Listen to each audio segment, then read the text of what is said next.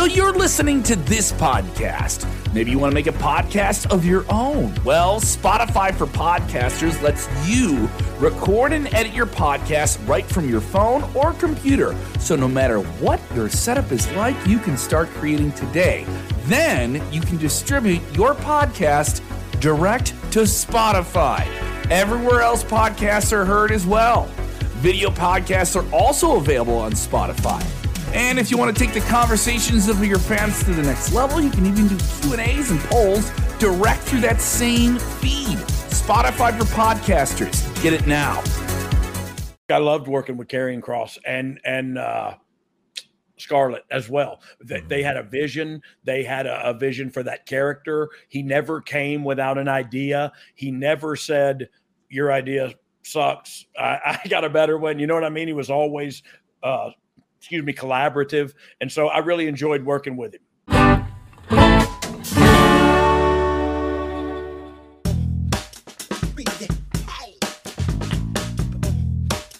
right, ladies and gentlemen. Hey, guess what? This is Dr. Chris Featherstone here with the man, Vince Russo, with the man's man, the Road Dogg. There it is, the pellet guns coming out from the hip, ladies and gentlemen. This is the Wrestling Outlaws. See, I wish I had an echo. Here we go. The Wrestling Outlaws. Very nice. Today. Yeah. Is the greatest day. Yes, indeed.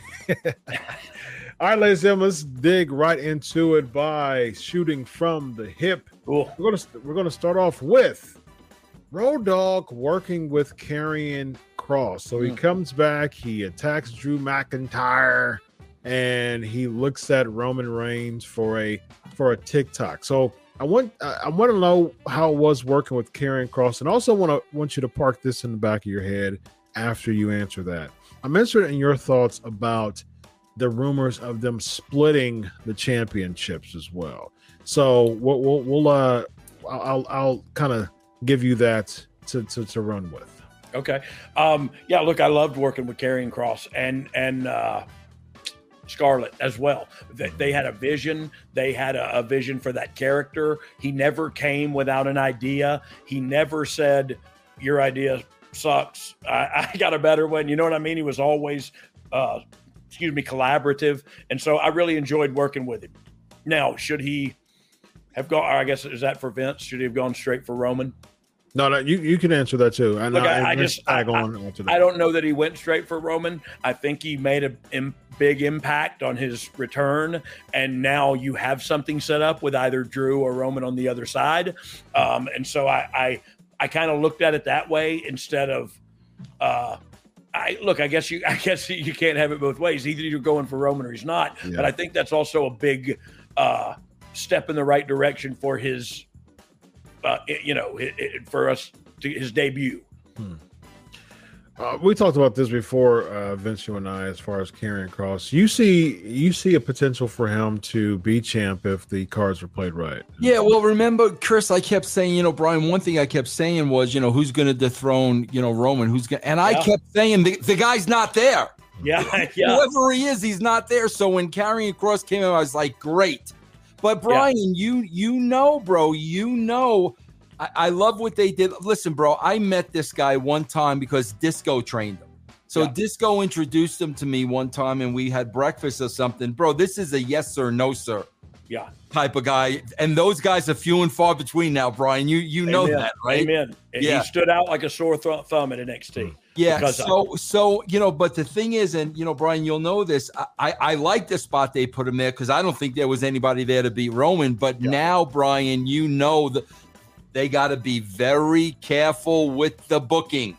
Yeah. Very, very careful they've got to keep him clean and keep him pure. And I don't believe that was possible under the previous regime. Yeah. I fully believe it's possible and believe in it 100% that it will be that way. It was known at NXT that we need to protect this character as much as possible, and it'll be known up there too. And I know that just from the way they debuted him. You know what I mean? Yeah. Hunter had faith in him, and he still does apparently. See, I didn't like the spot. I didn't like the spot where he was debuted. I think they should have made him a killer more. I think, to me, I'm thinking like, okay, a lot of people don't know who Killer Kross is from a spectator perspective, when it comes to SmackDown. And I think, the internet darlings, of course they know who they are, who Killer Kross is, right? Right. But at the same time, you need to make him a killer. I think the last time we saw this guy on television to some of the casual fans, he was losing to Jeff Hardy his first match and, having 50-50s with the Bearcat, Bearcat Lee, you know what I mean? And so it's like that was the last image that we saw of Karrion Kross.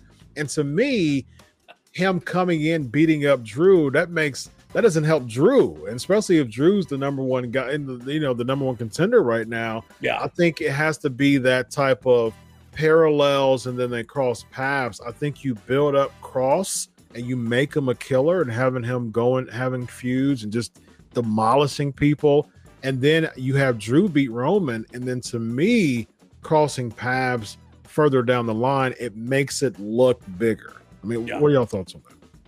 I don't disagree with that. I mean, I think the reason was shock and awe, new regime, throw everything at the thing, and we can come back to this story on either side, either with Roman or with Drew or with both. You know what I mean? So I think you're 100% right. If they would have made that choice and put some steam under him and make him more of a killer on their shows, that it would have been better. But I think Hunter's trying to look, guys, there's a new regime and there's a new sheriff in town, and things are going to be different now. And here's how. And so right, wrong, or indifferent, I don't think it was a failure. To your point, it could have been set up better. Vince. Well, especially, Brian, because I hope Hunter knows this, because Brian, I always refer to the wrestling bubble. And what I mean by wrestling bubble is, bro, there are people in the industry that have just been in that bubble for decades and decades and decades. And I think they lose sight of how a regular television casual fan looks at this show. Now, Chris, why I agree with you is because of this. And I hope Hunter realizes this. Bro, casual fans remember if you've been beaten. Like, they know, they have not forgotten that Jeff Hardy beat Karrion Kross. Yeah. So part of erasing that stigma is he's got to kill. Yeah. You know what I'm saying? Now if he comes out and destroys people, like you said, Chris, now, okay. But I mean, the casual fan, they do not forget when people. That's why, I mean, Brian, back before us, the Bundys and the Big John Studs, and we can go on and on. Those guys never lost. They were untouched before they got to Bruno or Hulk. Yeah. So that's why I think, Brian, I think, Chris, because of what they did, and again, this is Vince, not Hunter. Yeah. Because of what Vince did, right, you really need to bring him back, looking to kill. Yeah. I don't think on TV again. Karen? Yeah. Yeah, he came back, and after the attack last week, he cut a promo backstage, and Drew was about to come out, and he kind of peered over and saw Drew going out, from Gorilla. Okay, so he was represented anyway. Yeah. Okay. Yeah. Look, I don't disagree with you guys. I think it's I think that would have been better for his character. I think. They could still. I was just about to say that. 100%. That's my point. Is Hunter made a wave with him showing up, and he didn't do it in Dolph Ziggler's match. He did it in Roman Reigns' match. And now, holy mackerel, the internet, all the ones who hate us, who drive the conversation. If you're looking for any conversation on wrestling on social media. all of them popped and said, Hunter's the best. You know what I mean? And I think that was the regime has changed and you're going to see changes starting now. And I think that was one of them. I think to y'all's point, now they'll start the rebuilding process and make him a killer. And he can go, like I said, he can go both ways. Yeah.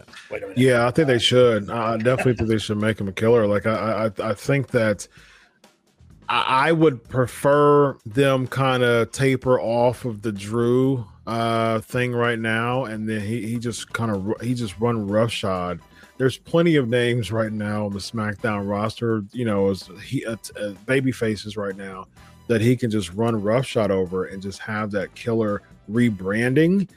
Because again, you don't want to keep the stench of the public audience seeing you from what you were before. You know what I mean? Well, look, I can predict right now, like he'll beat Drew in the future for the title. I don't know that. I can see that. I can totally see that because Hunter will put a rocket to him. Hunter will make him a killer again. And in the meantime, Drew will have a couple of defenses, and you know what I mean? And here we go. And then it's time to move on. Yeah. And I actually wouldn't be opposed to that if it was booked right. You know what I mean? Yeah. I think that makes sense to me. Drew dethroning Reigns, and then, him, there's heels, there's Sheamus still out there. There's other things that can be filler, for a few months. And if that story's told right, that may be next Mania. You know what I mean? Yeah, Karrion exactly. Kross versus Drew McIntyre. Exactly. Holy mackerel. Yeah. Although I don't, for me, and I'm interested in knowing what you feel about this, Brian. Like, baby faces losing at Mania unless there's a really, really good reason why. I'm not a big fan. I think of like feel good spectacle. Everybody's kind of coming in from the casual crowd. You want to make people feel good. It's kind of like a glorified house show in a sense. A lot of times. I agree with that, but I think you could do that and have it be more of a passing of the torch moment than a haha, I beat you, and have Drew shake his hand or whatever. You know what I mean? Like, I don't know. There's a way to do it, I think. I'm open to that as far as the handshake moment, passing the torch, because I actually think that Karrion Kross can be a really, really good killer babyface. I agree, and I think he kind of is right now. Yeah. But let's see how a broader audience accepts it. You know what I mean?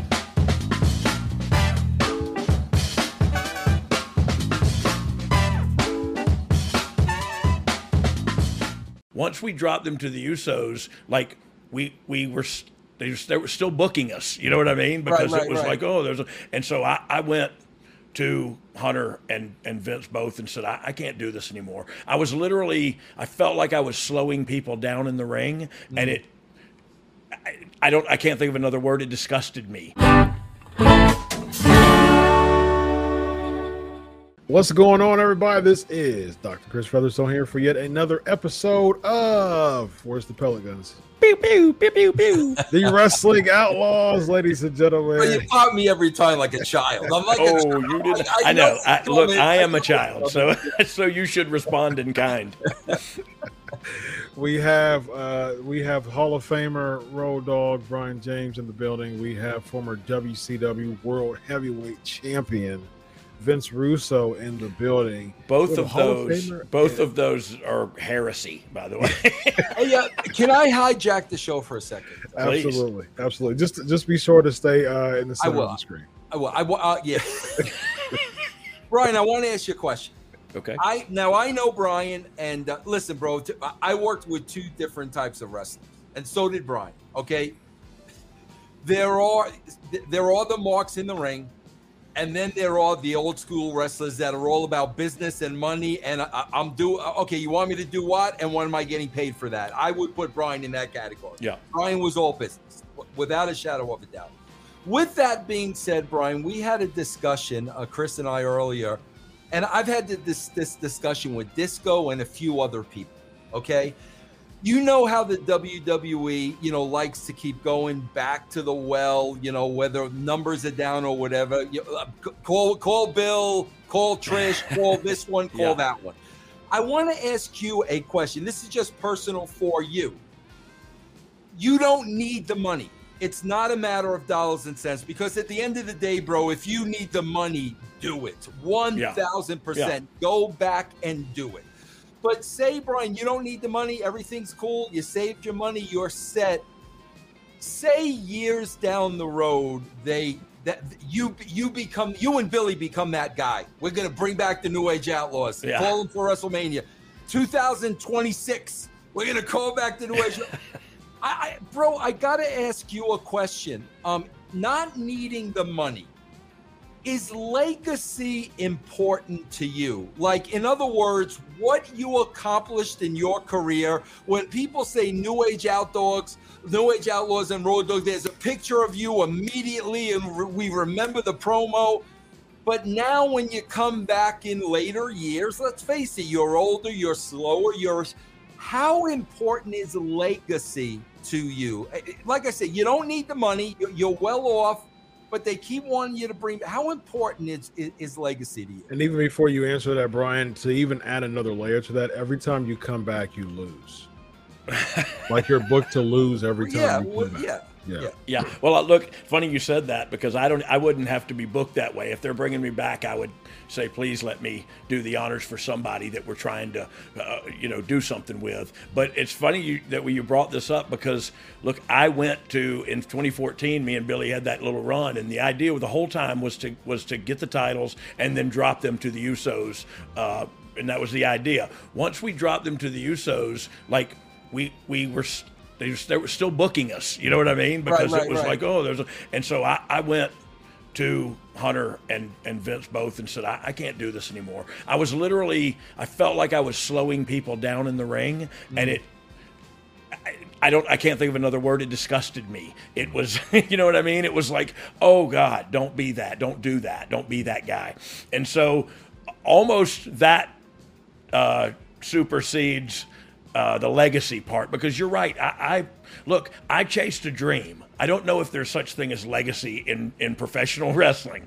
I mean, let's be honest with each other. But do people remember me? Will people remember me? Yeah, I chased a dream and I grabbed it, and I got to do it on a big level. And so, mission accomplished. Now I don't want to do that anymore. You know what I mean? And Brian, what do you think is the difference? Because man, I always think about these things. What do you think is the difference between now somebody like you, and bro, you're an extreme case, because this is generations and this is in the blood with the Armstrongs. Yeah. But what do you think?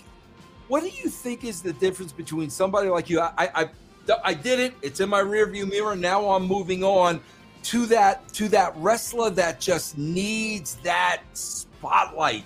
What is the difference? I don't know. Look, it's like that addiction. Godspeed to Scott Hall, God rest his soul. But I remember him on that ESPN thing saying, what do you do when the cheering stops? And that was so deep to me. You know what I mean? Yeah. Because But I think the answer is life goes on. The show must go on, and this time the show is my life. You know what I mean? And so I gotta get over it. And I don't know if it's ego. And I love going back out there and getting a pop, but it's not that important to me. I'd rather not. You know what I mean?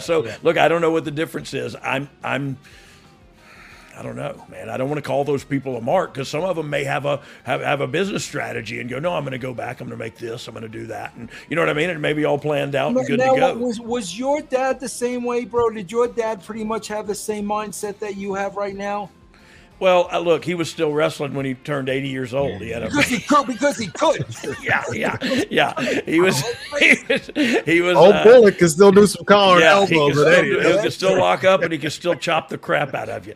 But it looked like an 80-year-old man in the ring. You know what I mean? You can't get around that. And I couldn't fathom seeing myself like that, like standing outside myself and going, and because look, it is different. Like Billy Gunn's still doing it, but he looks like he should still be doing it. Yes, that's a different case. He's a freak. Yeah. All right, go ahead, Chris. Back to you. No, that was good. That was a good way to open up the show. Good point. And it's interesting because Vince and I was talking, and I was talking about The Rock. The Rock does, he does the the whole thing, and I was talking about just the psychology behind it from a doctor standpoint, the dopamine and things like that. And I can get it, but the thing is, there's a difference between a promo and coming out for a segment and things like that. Like when you came back for DX segments and things like that, I get it. It was just a high in the moment, but it's different than just, hey, guess what? We're going to put you in your tights again, and then you're going to just go ahead and put this person over, and then 6 months later, oh yeah, we got someone else we want you to put over, and then 2 months later, oh yeah, we want you to put over. At what point is it this putting over is no longer putting over? I guess that's my question to you. Yeah, well, it depends on who the guy is. Is the guy, and I don't know who you're talking about, but if the guy has been a dominant guy and in the past, like it's okay, well he might do it this time. You know what I mean? I don't know. I don't understand the psyche because I don't think that way. Bro, I got to tell you this great story, Brian, because I saw one of your interviews this past week with that gentleman from the UK. Oh, yeah. And you were telling the story about Terry Funk in the box, and you're hearing the chainsaw, and then you said, I don't know why he just couldn't be Terry Funk. Can I tell you why he couldn't have been Terry Funk? Yes, please. Can I explain it to you? Because you'll get the biggest kick out of it in the world. Okay? Yes. 2 things were happening at the time. It was me, Vince, and Cornette on creative. And 2 things were happening at the time, Brian. First of all, Cornette is pushing Terry Funk down Vince's throat. Every 5 minutes, Terry Funk. At the same time, Jim Cornette makes the statement to Vince, hell, put him in a box. Keep him down ringside for he's talking about anybody in general. Anytime anybody's in a box, they're instantly over. So he wanted to put somebody in a box ringside, keep the box there for like 4 weeks, and when the guy comes out, he's going to instantly be over because everybody in a box is instantly over.